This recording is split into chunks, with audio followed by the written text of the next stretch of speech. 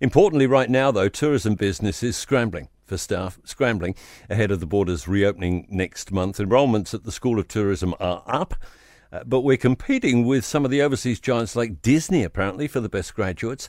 Harker Tourism Group General Manager Eve Lawrence is with us this morning at News Talk ZB. Eve, good morning. Thanks for your time. Appreciate it.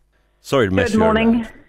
Can we talk? Okay. All right, can we talk broad brush numbers first of all? COVID nearly killed that sector and we lost a lot of people.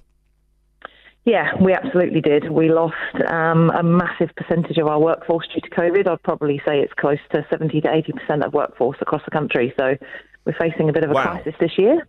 Yeah, so pretty huge.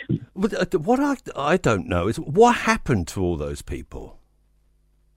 Some of them just left the sector to go to other sectors because they can earn more money in finance or legal or some other industries, and others are now looking to flock overseas. I think we're going to probably see the biggest migration we've seen since 2012 this year.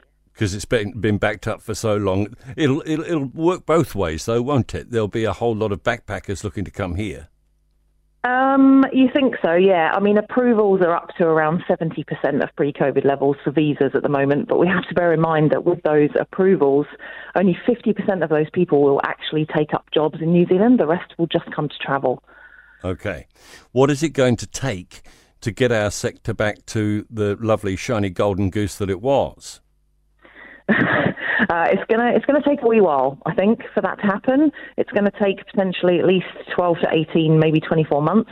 And I think it's really going to be down to businesses to make sure that they're providing the best employee experience possible, to be honest. And how do they go about doing that? Oh, well, you have to take a look at what we're offering now. So it's a selection of things. It's not just about salary.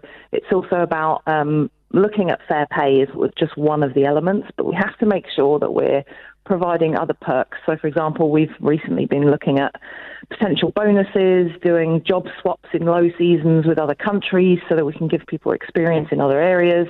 We're just going to have to be looking to try and provide a much better experience than other industries. You said previously that Australia is smashing it in terms of working holiday visas. Are we getting anywhere near smashing it ourselves? Unfortunately not at the moment. No? At the moment, no. We're not coming close to what Australia are doing right now. What do we need to do?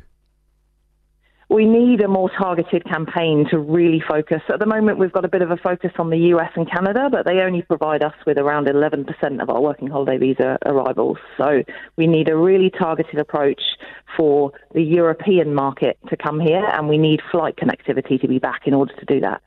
And that's going to take ages. I saw Air New Zealand just the other day saying, maybe we'll be up to 70% by the end of July, something like that. That's 2 whole months away. It is. It's a long way away. And traditionally, though, European market don't start to arrive in New Zealand until around September. So we really need to be doing that targeted marketing now in order to attract them for later in the year for our summer season.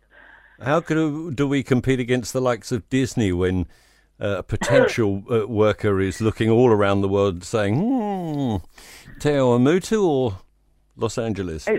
It's going to be really tough. It's going to be really difficult to compete with those overseas OE and industry because our cost of living is high, our house pricing is high, our inflation is high, and it is going to be incredibly difficult over the next 12 to 18 months to really keep people here and attract people to New Zealand. There's no lie. All right, we'll be checking in as we make progress, hopefully, on that. Eve Lawrence at Harker Tourism Group General Manager there with us this morning. It's just gone 20 to 7.